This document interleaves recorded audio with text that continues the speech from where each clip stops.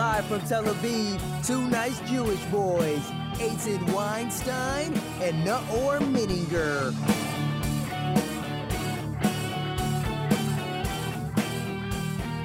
Hello, Eitan. Hi, Naor. How are you? I'm great. What is up? Okay, I feel like the world's collapsing around me a little bit, but It is. it is. It really is. Yeah, but what can you do? Yeah. So I'm going to try and focus on the episode today. Okay, do that. Forget about the problems. Okay. So today we're joined by Gilad Sher. Mr. Sher heads the Center for Applied Negotiations and is a senior research fellow at the Institute for National Security Studies at Tel Aviv University. His book, The Israeli-Palestinian Peace Negotiations, 1999 to 2001, Within Reach, was published in Hebrew, English, and Arabic. And he now has a new book titled The Battle for Home, Hakrav al Habayit. He's an attorney and a senior partner at Gilad Sher, Kadari & Co. law offices. And he also just so happened to serve as the chief of staff and policy coordinator for former Prime Minister Ehud Barak. And now you can finally add to your resume guest on Two Nice Jewish Boys. So thank you for joining us. We appoint you president of our foundation. Wow, It's an honor. that's challenging. Thank you so much for coming. Thank you. Thank you. How are you? Welcome. I'm good. How are you? Doing pretty good. Doing good. Yeah. Wow, so that's quite a bit of achievements there. And I wanted to ask you, Mr. Sher, thinking about like reading your book and thinking about your career, I was wondering because you served in Yom Kippur War. Yeah, I did. So I wondered if you can maybe share with us how it was, and what I'm wondering is how did that affect the things you ended up doing in your life? Well, I can say in retrospect that that fighting the 1973 Yom Kippur War was definitely one of my my most significant experiences in life, and that it kind of shaped the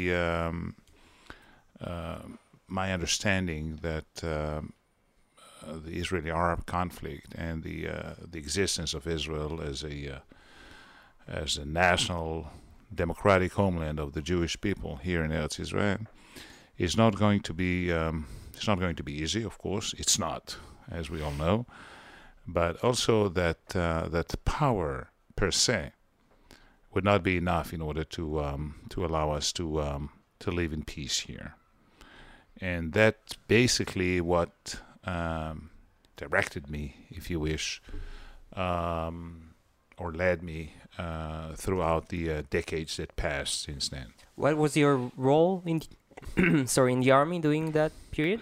I was just in the armored corps, you know, And where did fighting you at the serve? Suez Canal and later on in Egypt itself. I was then on my compulsory service duty, and so towards the end of my second year in the army, and I was in a brigade that was on the front line, confronting the Egyptians, the Egyptian army, on the 6th of October 1973, and I lost many friends, I lost many classmates, and by the way, the book is dedicated to three of them that were literally my classmates at high school, So A life-changing event. it sure is, for every individual, I believe. Yeah. And you say that you understood at that point that power wasn't going to be the only tool that we could use to attain peace. Sure. But that's a shift, I'm assuming, from the feeling after the 6-Day War was that we can achieve Right. anything. And Right. so that Right. was... That's a kind of you grasp the kind of a perspective that is different as a young man, that is different than the omnipotent kind of feeling that you have when you are 19 or 20-year-old. And it came later on, about 3-4 years later, that I actually sunk into my my consciousness. Okay. Yeah. And since then, I do understand that that there is a way to provide a future for Israel that would be secure and normal. But this is not just by being the most powerful actor in the neighborhood. Yeah. So we're gonna do a little jump here. Yeah, let's jump One 25 years. Yeah, one thing led to another, and you served as the peace negotiator or one of the advisors to Ehud Barak in the Camp David Accords in 1999 to 2000, right? So I want to ask you because I mean, from my knowledge, summits like Camp David are kind of a new creature in the 20th century.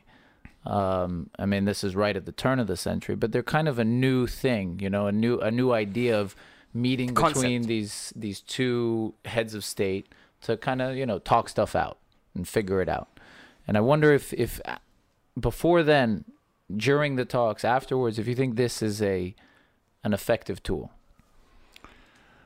It depends. It depends on the framework. It depends on the circumstances. It depends on the situation and the status quo, which is, as we all know, anything but static.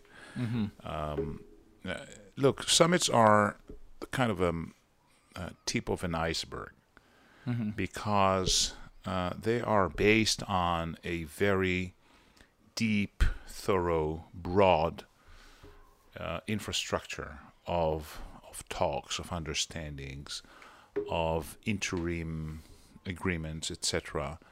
And then you try to focus on the issues that only during a cracking heads of the leaders face to face, those issues could and should be resolved.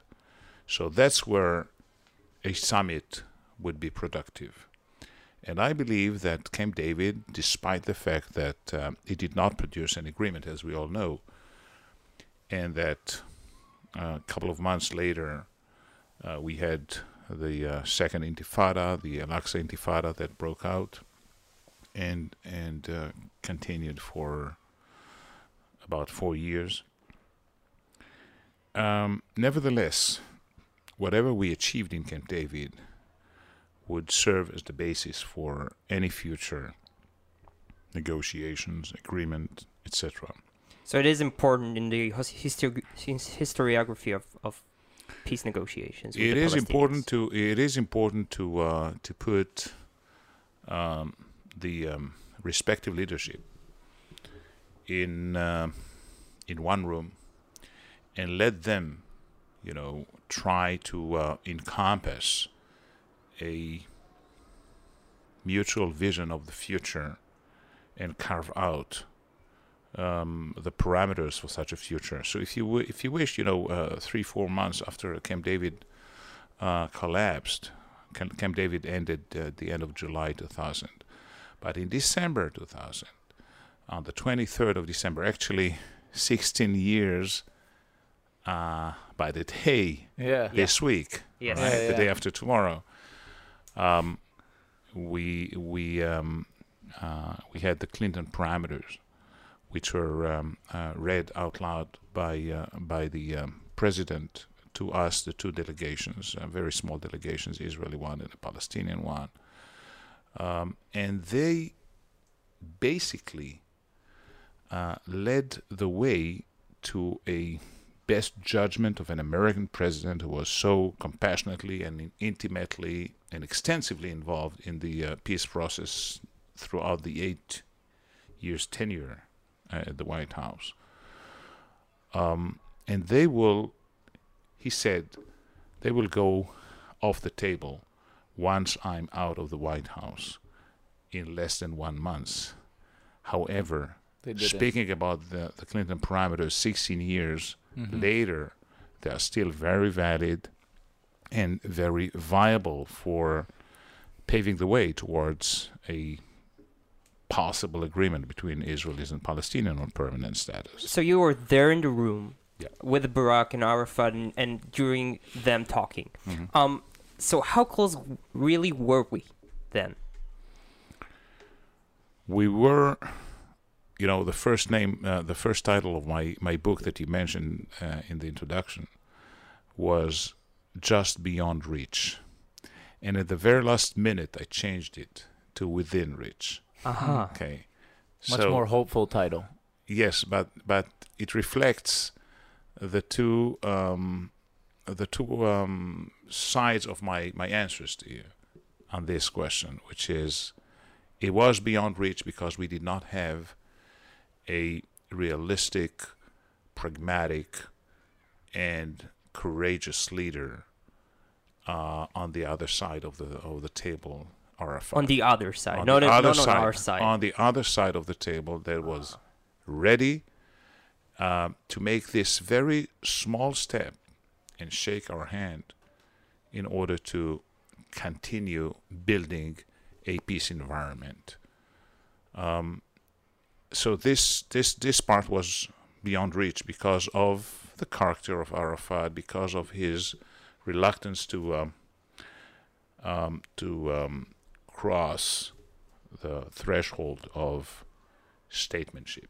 The leap of faith. Exactly. So, And but he was within reach because the parameters were very close. mhm. In most of the issues, territory, security, even refugees, not on Jerusalem. On Jerusalem, this was a big sticking point. Not Jerusalem per se, but Mhm. the old city and the Temple Mount, Haram al-Sharif, etc. Mm-hmm. This was and still is a sticking point. And by the way, throughout the years that passed since then, I believe that things are not working in anyone's favor in terms of narrowing the gaps, rather the contrary. Right. So I have to ask, because you say you brought up Arafat's character, but you also talked about the fact that we bring these people into one room to and mediate, some kind of negotiation, some kind of talks. I wonder how much comes into play the interpersonal relationships, the characters of the people, like you said, and the chemistry.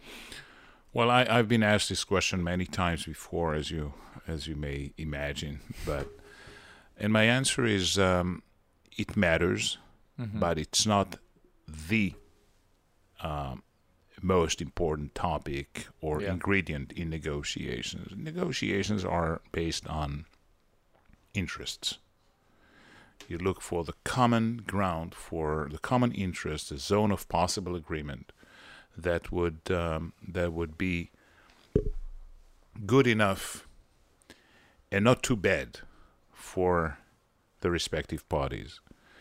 And when you look for that, you are discussing interests and not positions. You are discussing interests and not personal aspirations or personal interactions. Is it not difficult for the sometimes do you not reach points where it's difficult to put Sure. our conflicting personalities aside and discuss the ideas? Sure, but one thing that a good negotiator has to learn throughout time is to zoom out from the negotiation room and from the negotiation table, zoom out and take a much broader view, a balcony view of the floor where negotiations To are. reassess. Exactly, and then zoom in again to the person that sits across the table, and find the way to proceed while walking part of the way together. Mm-hmm.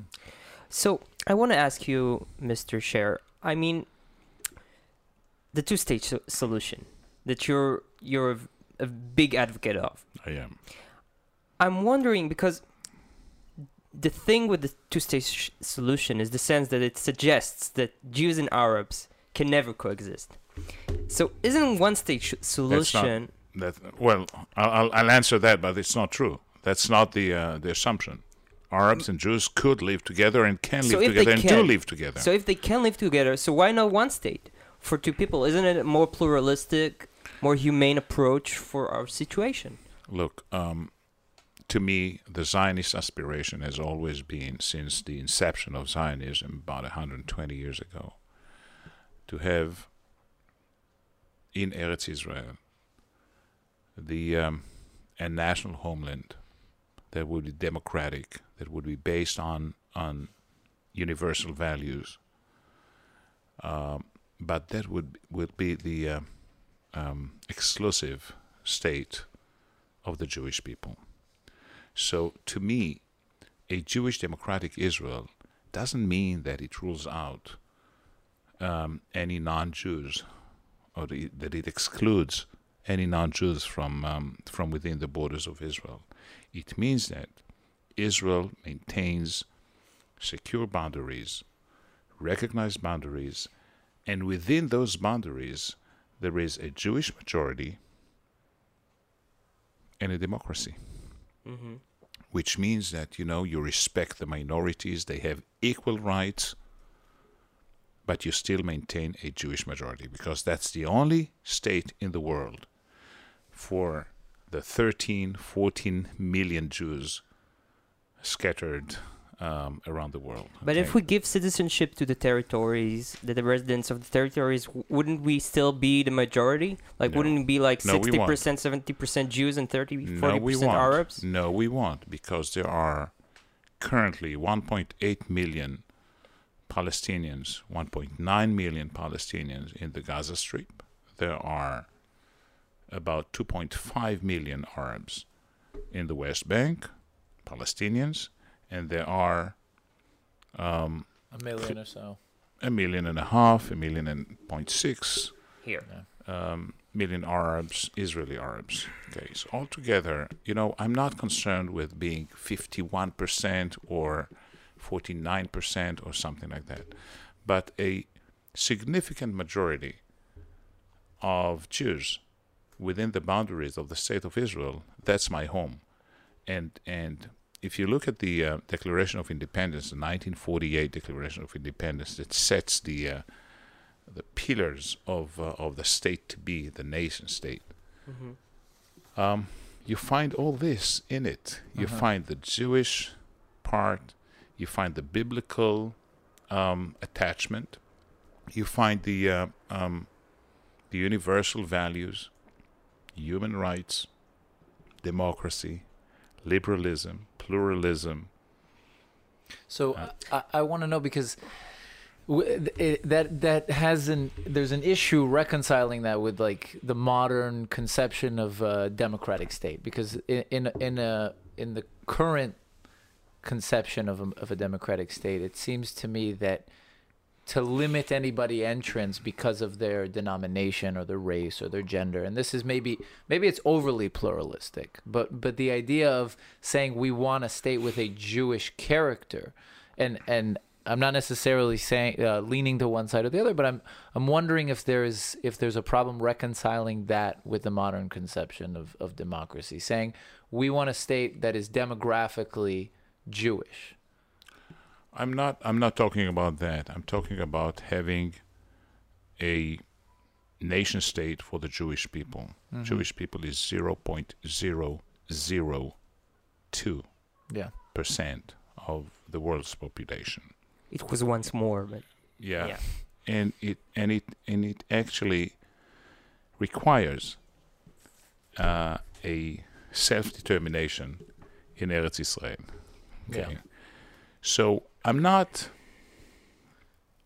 talking about anything that has even the scent of racism or whatever, discrimination on a demographic kind of, or ethnicity or whatever. I believe that we can live very happily with many non-Jews within our boundaries, but we have to know where our boundaries are. Mm-hmm. and that if we lose the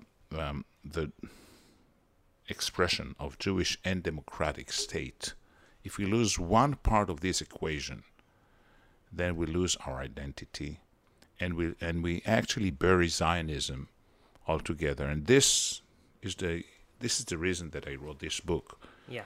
Battle for Home is a battle for my home, which I consider being Jewish and democratic one. The reason I'm so persistent about this point is because I think one of the most interesting and thought-provoking approaches that we hear in recent years from people like Professor Moshe Ahrens, who was the defense minister, and many people from the deep right, they're Zionists, according to themselves, and they say we can manage have one state. So can what? we? I mean, I'm asking them, can we? It's not really. How do you explain such intelligent? I'll Are tell they you. so blind?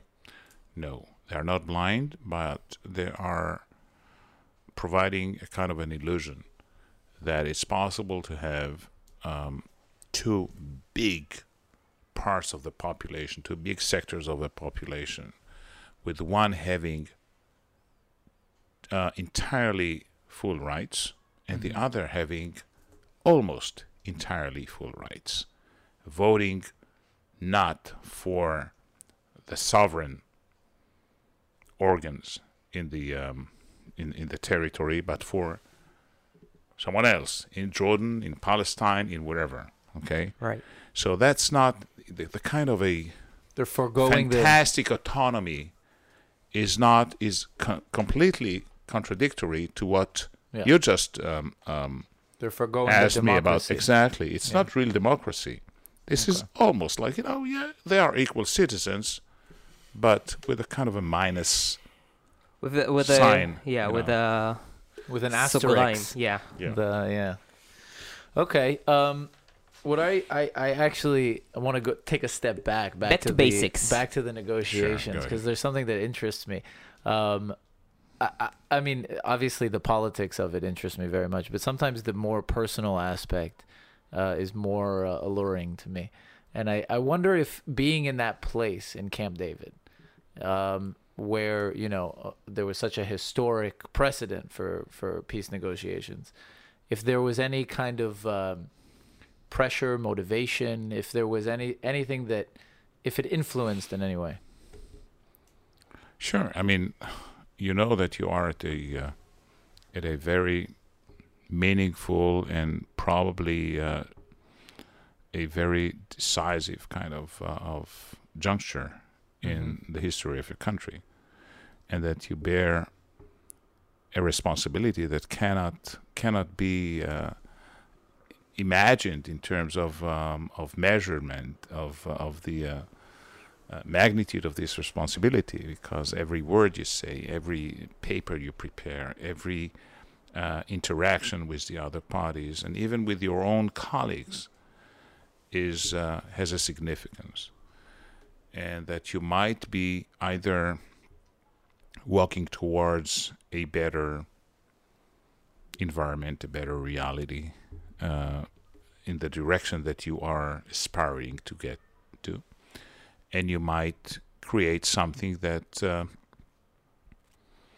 would be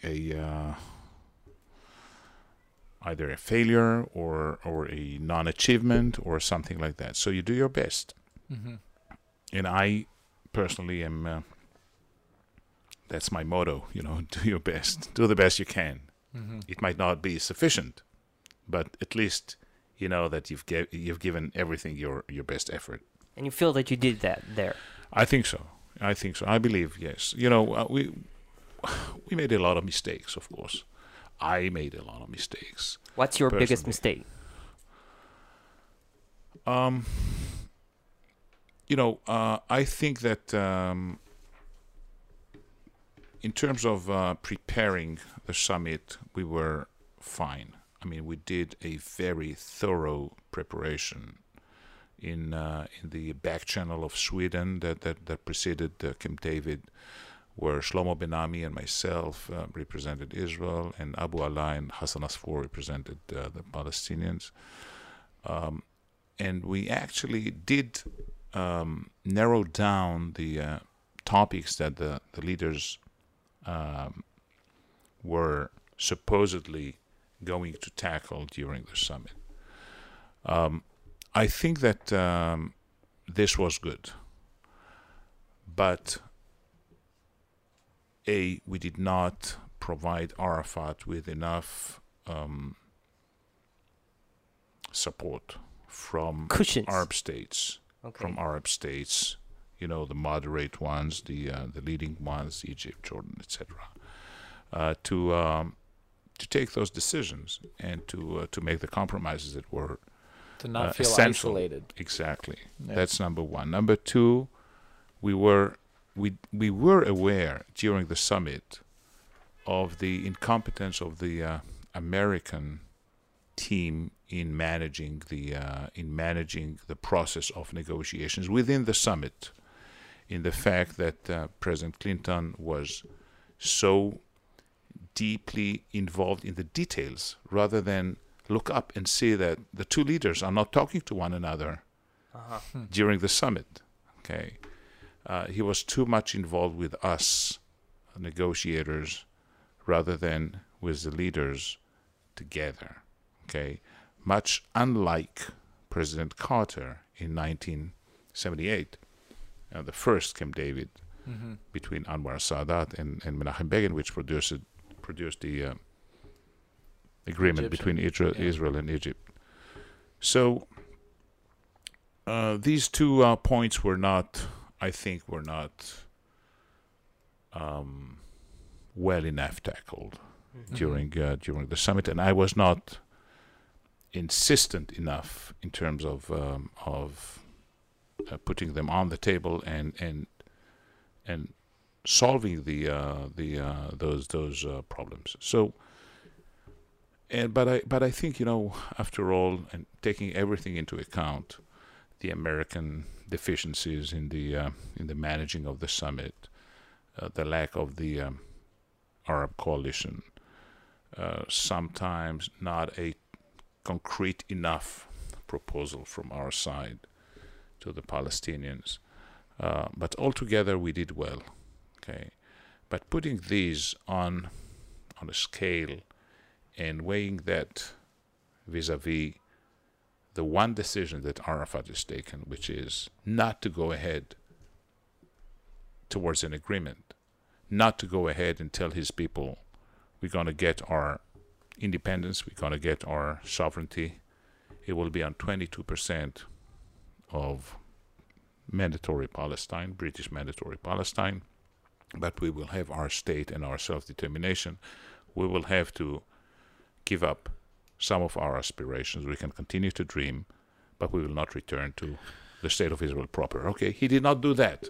So this, vis-a-vis all the mistakes of Israelis, of Americans, of other Arabs, whatever, Doesn't compare. you can't compare that. It's And then resorting to terrorism yeah. in order to get more than what you would have gotten That's tragic. around the negotiation table. It's tragic. It's tragic. For It them, is. for For them, all of us. for all of us, but for them all of us. especially, because we'll be okay. fine. We'll be fine. I think. I know you're a bit less optimistic, but No, I am optimistic, but I'm optimistic on condition that Yes. that the right things will be done. but I'm saying to them, it's heartbreaking. Yeah, and I It is. actually wonder if, because I know that during the negotiations, I recently read that when Arafat at the conclusion of the negotiations, when Arafat returned, that his approval rating actually rose. So what? Whereas So what? No, so I'm wondering if there is I wonder if what I'm saying is I wonder if he knew that would happen. I wonder if I believe he there's did. a certain value to obstinance. And I believe he did. okay. I believe he did. And I think that this adds to the tragedy, Yeah. because so many people lost their lives or their health, and the bloodshed was terrible for all parties concerned. And the illusion that that time works on this or that party favor is really ridiculous, in my opinion. Mhm.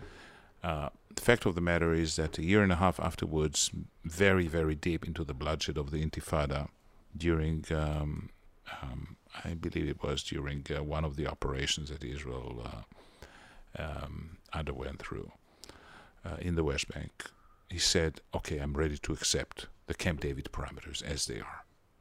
Good morning. Yeah, thank you.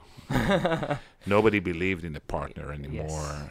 The peace camp in Israel was dead, you know. Goes to show how important timing is. in Timing and decision giving the right message to both your constituency and the opposite party's constituency.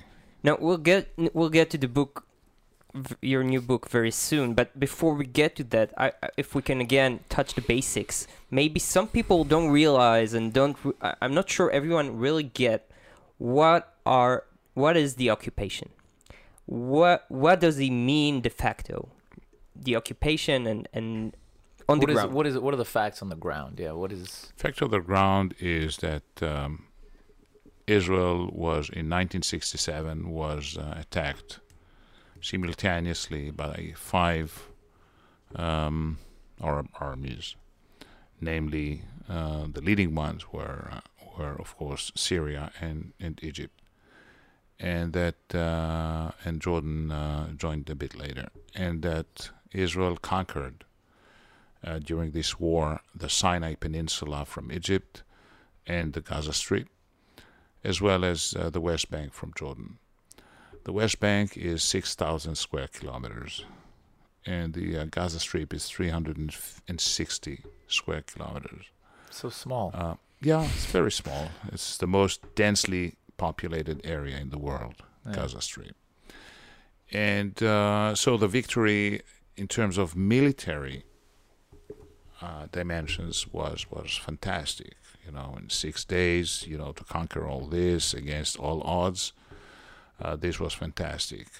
But then throughout those almost 50 years now, I believe that the asset has become a burden, and that and so in the early 70s, a movement called Gush Emunim started to settle in the territories, with a kind of a turning a blind eye to it by all governments, all consecutive governments. Yes, but the first to give it a blind eye were the Rabin Sure. administration. Yeah. I'm not excluding any of the governments since 1967. I just read Peres's biography, and it clearly states how he chose to let it happen, Exactly. and that's a very historic turning point. I think. cover this. Yes, I cover this in my book. If you Yes, you do. recall. Yeah, so yeah. All the story of the settlement movement, etc. And by now we have. I'm excluding Jerusalem. In Jerusalem, we have 12 new neighborhoods that were built throughout the years all around Jerusalem. You know, they are part and parcel of Jerusalem, and this of course is even accepted by the Palestinians and the Arab world altogether. This will be part and parcel of Yerushalayim in any agreement, in any arrangement that is a long-term one. So this is not the question. But in the territories, we have close to 400,000 people.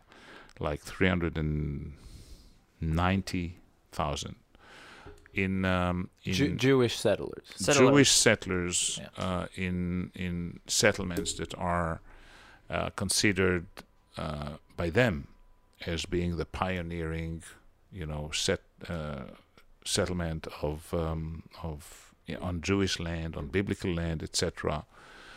This is the fulfillment of the vision, the biblical vision of the prophets, etc., etc.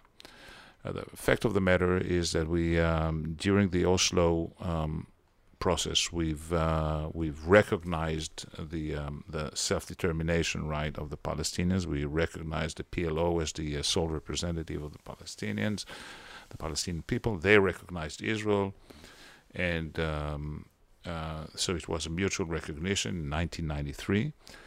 But we continued our settlement activities so that in the West Bank, where we have 2.5 million Palestinians, we have by now close to 400,000 Israelis, Jewish Israelis. However, most of them, about 86% of those 400,000 people, reside in the areas that are in the vicinity of the Green Line of 1967, the armistice lines that were pre-1967. So if you add the blocks of settlement, the main blocks of settlements to Israel, and by that I mean like 6, 7, 8%, one digit of the area of the West Bank, you include already about 86% of the settlers within the boundaries of Israel. And then you compensate by a land swap or whatever from Israel proper.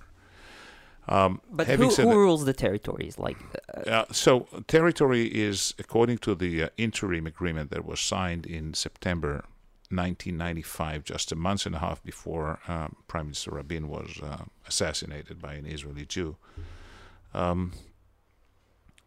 The territory is divided into three categories of areas. Area A, where the vast majority of Palestinians reside, are the 7 cities. Jenin, Tulkarem, Nablus, Qalqilia, Ramallah, Bethlehem, Jericho, and Hebron. Okay.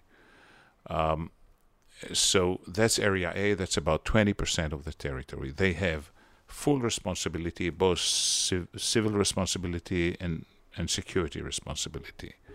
Then you have the rural areas, about 20% as well of the territory. Rural areas are called Area B, and in Area B they have a civil responsibility, public order, and safety, etc., but an overriding Israeli security responsibility. So the military is present there. Yeah. Not too much, but it is. And then you have Area C, which is the largest portion of the West Bank, 60% of the West Bank. Area C is totally Israeli. Okay. You have all the settlements there, all the strategic areas, all the military installations, etc. And that covers the largest part of the West Bank. But the law in Area A, for example, is the law of the military or the law of the Palestinian autonomy? law. Yeah. Palestinian law. Yeah, but sure. the army can operate there And it does. If it has to counter, terrorism, etc. It does. So that's the There's intrusions, etc. It's to understand the occupation, for example, for Area A. This is the meaning. Yeah. The meaning is that the army can go there and. It can go. It doesn't go very often there, but it does whenever needed. When there's a threat. Exactly. So, but let me give you an example of what occupation is, and I put this in, the term occupation, which I do not accept in for instance, in relation to Gaza. I mean, since 2005, August 2005, there's neither a single Israeli military or an Israeli civilian present in the Gaza Strip. Not a single one, right? Which is a mistake according to what you write in the book. Okay, Maybe. just no. I'm not saying that it is a mistake. It's a mistake. The way that this the correct strategic decision has been taken to leave Gaza, but it was conducted lousily.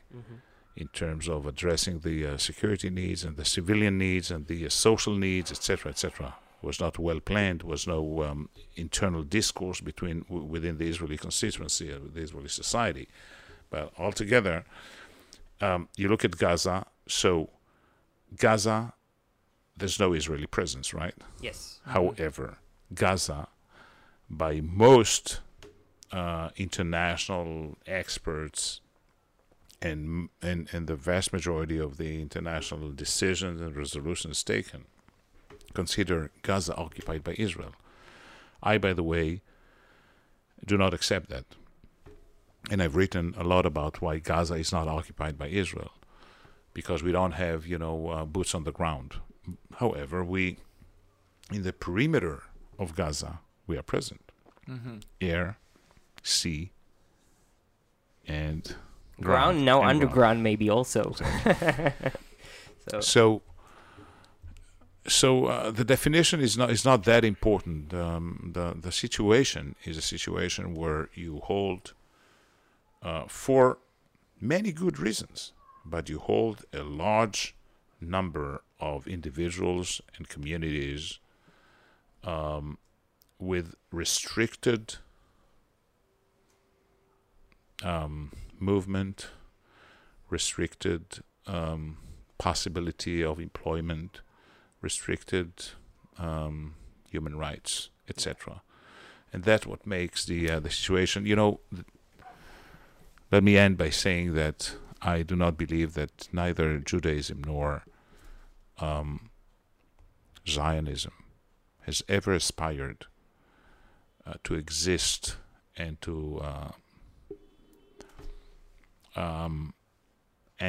keep on going while governing another people. But Okay. if I may, then, if we dive now into the book, apropos what you just said, because so the book will it be out in English, by the way? Will it be I published hope in so. English? If you find a good publisher in the United States or wherever, Because yes, I think why not? it should.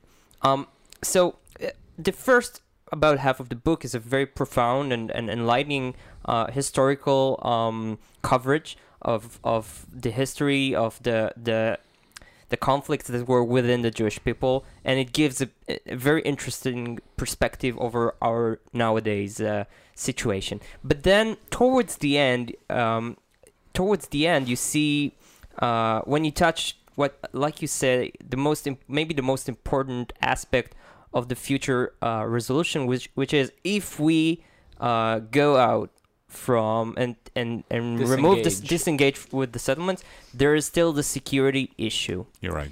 And what you write in the book, you write that worst case scenario, the army will still be present. And to me, it's the realistic. I don't know if I can imagine us giving it to, I don't know, the UN. So I think it's a very realistic option. And what I'm ended up thinking is that, so in the end, according to the worst case scenario in which we don't have a partner and we disengage and the military is still present, so what did we do here? We're still occupiers, right? As long as the army is there, we're still occupiers. So you know what I'm saying? So I understand your question baffled. because there's a confusion here between the end state, or between the permanent status, the long-term comprehensive agreement, in which, of course, every state or every entity, every political entity will have its own sovereignty and its own will be sovereign on its own ground. And what you just depicted is actually the interim transitional phase in which, because I am so concerned to preserving Israel's identity as the Jewish democratic state within recognized and secured boundaries, this is why I want the two-state solution. This is not because I'm very good. I'm happy to have the Palestinians live much better and be a viable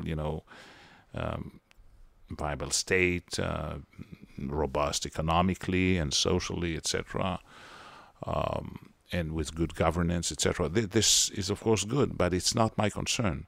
My concern is to have Israel as a country with boundaries that encompass the values that you and Eitan and myself are believing in, and that are the founders of the state and our kids and our grandchildren believe in those human values of democracy and Judaism.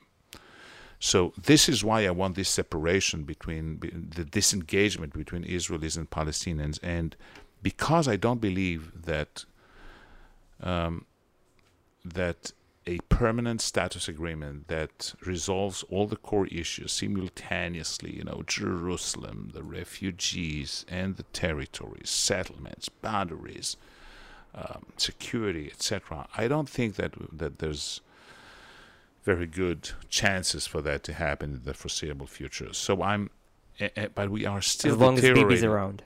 Not only, but you know, the trends are both within the Israeli society, within the Palestinian society, around us in the Middle East, etc.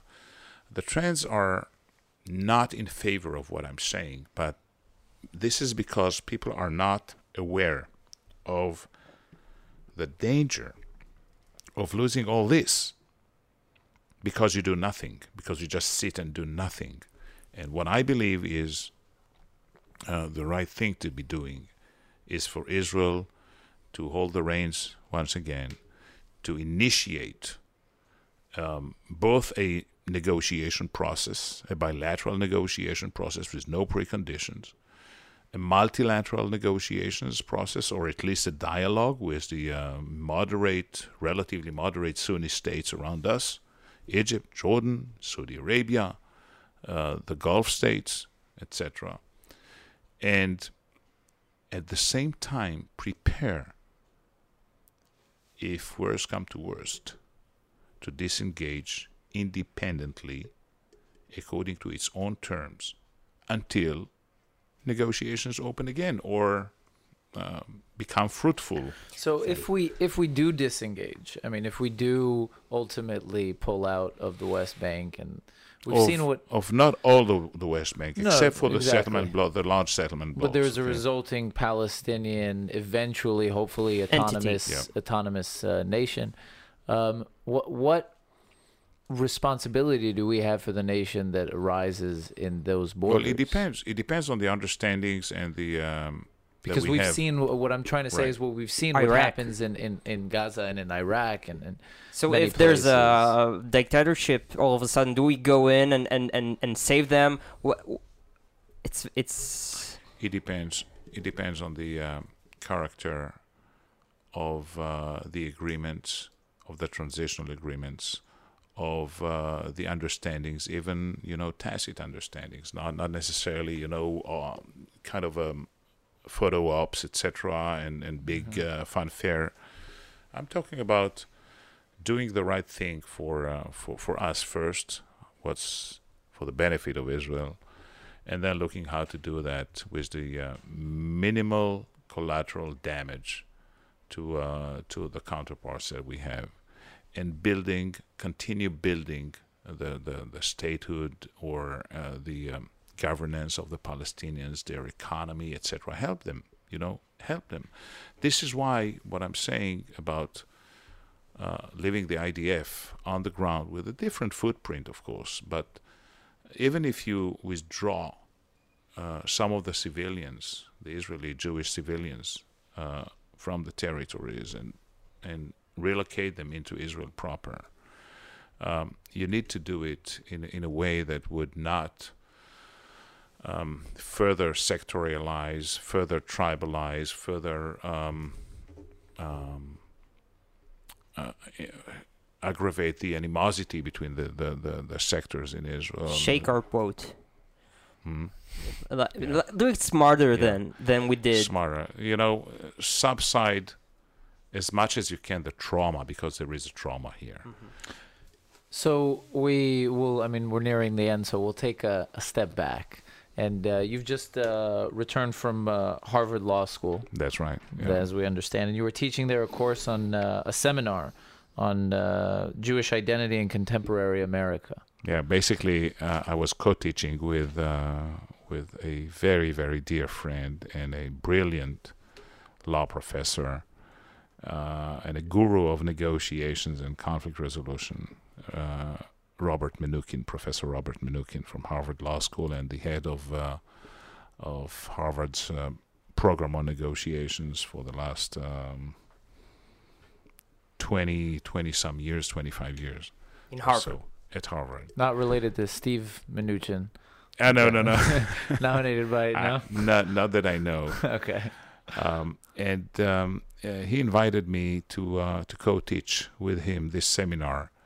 We had about 19 students, law students, and two PhD candidates from Harvard Education School. And And we went through the negotiating Jewish identity in contemporary America. How does that affect the Israeli-American relationship? How does that affect the Jewish identity in America of this generation and the younger generation even right now, with questions of conversion, of intermarriage, of course political questions like the BDS and other Religiosity? religiosity, etc. What does it mean to be a Jew in the beginning of the 21st century in America, and how much Israel is present or non-present in the equation of being a Jew? Can you, for instance, be critical of Israel's policies and at the same time remain a very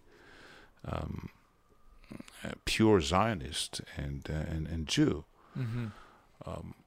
So all this, it was very interesting for me. It was very, very challenging, and we had brilliant students. You met the future generation of the leadership and future negotiators of the states. Some of them, of course, might find themselves serving, America in future negotiations. Of course, Right. Yeah. And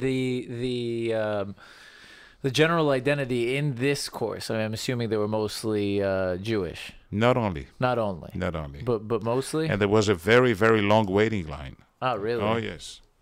So, but they of the Jews. Actually, it interests me. What other than there were just Americans of all Iranians? size and shape Yeah. and color. It was a small seminar. Right. It was not a big one. So, But of the was it mostly Jewish? yeah. And of the Jews, were they mostly secular? Were they mostly religious? What was the identity of these people who were? It was very, you know? very diversified. It was not monolithic, and Yeah. and each one, the reason that we had such a long waiting list was that it attracted many young students from law school and elsewhere at Harvard. But Professor Mnoukin thought that, this intimate environment where you can open up and tell your own story, and then zoom out to the to the topics in question, and then zoom in again to your own life experience, your family, your community, your student body, etc. This has had to be kept between us within this group, and I, in retrospect, I believe that he was perfectly right. Last question, if I may, Gilad.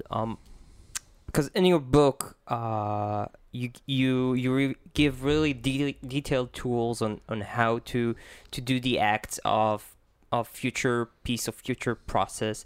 And one of the most interesting things is when you write about the settlers and how you relate to them, how you see them more you see them better than the stereotype. And one of the things that moved me is how do you call yourselves in English? The flag, the blue and white Future.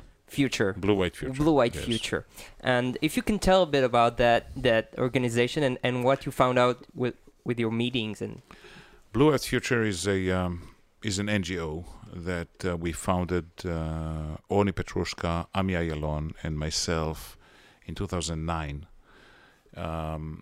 In order to provide a toolbox for the two-state solution, not just talk about it, but really provide the grounds and the infrastructure for paving the way towards that, with or without an agreement.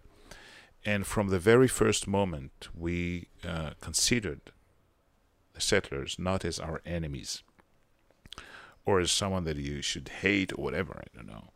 On the contrary, they were pioneers.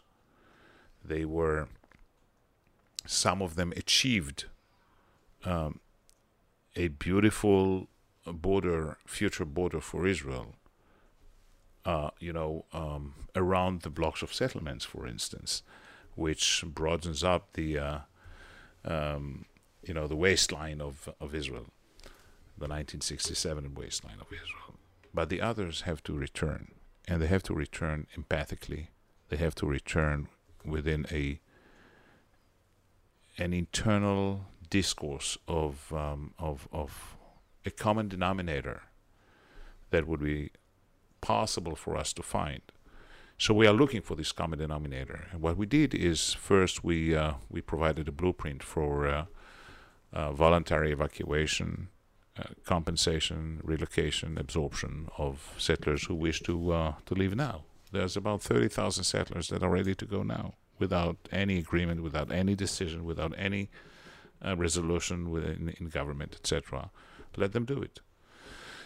And the second thing that we did is a very, very thorough survey on opportunities for housing from Haifa to Beersheba, excluding Tel Aviv. It's too expensive.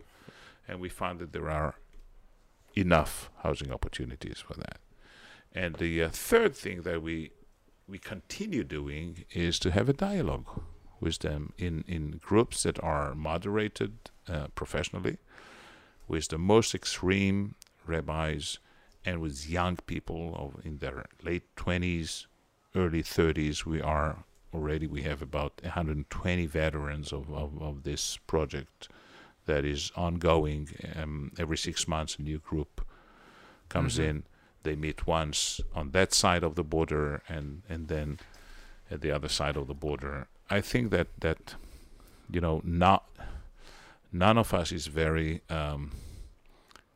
knowledgeable about the other party, and by that, by meeting, by talking, but by sharing the concerns and the aspirations and the interests, we learn how to speak to one another, and that's very important to me. I have very good friends amongst the settlers, despite the fact that there is a huge gap politically between us.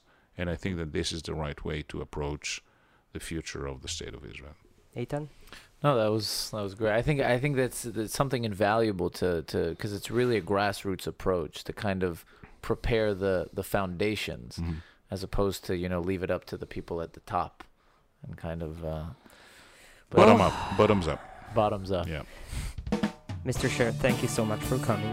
It was a real pleasure. And I just hope that what you write in the book will come true. And if you guys read Hebrew, you're invited to purchase it. And hopefully soon it will be available in English. Eitan, see you next week. Thank you so much for joining us. See you now. My pleasure. It was beautiful. Thank you. Bye.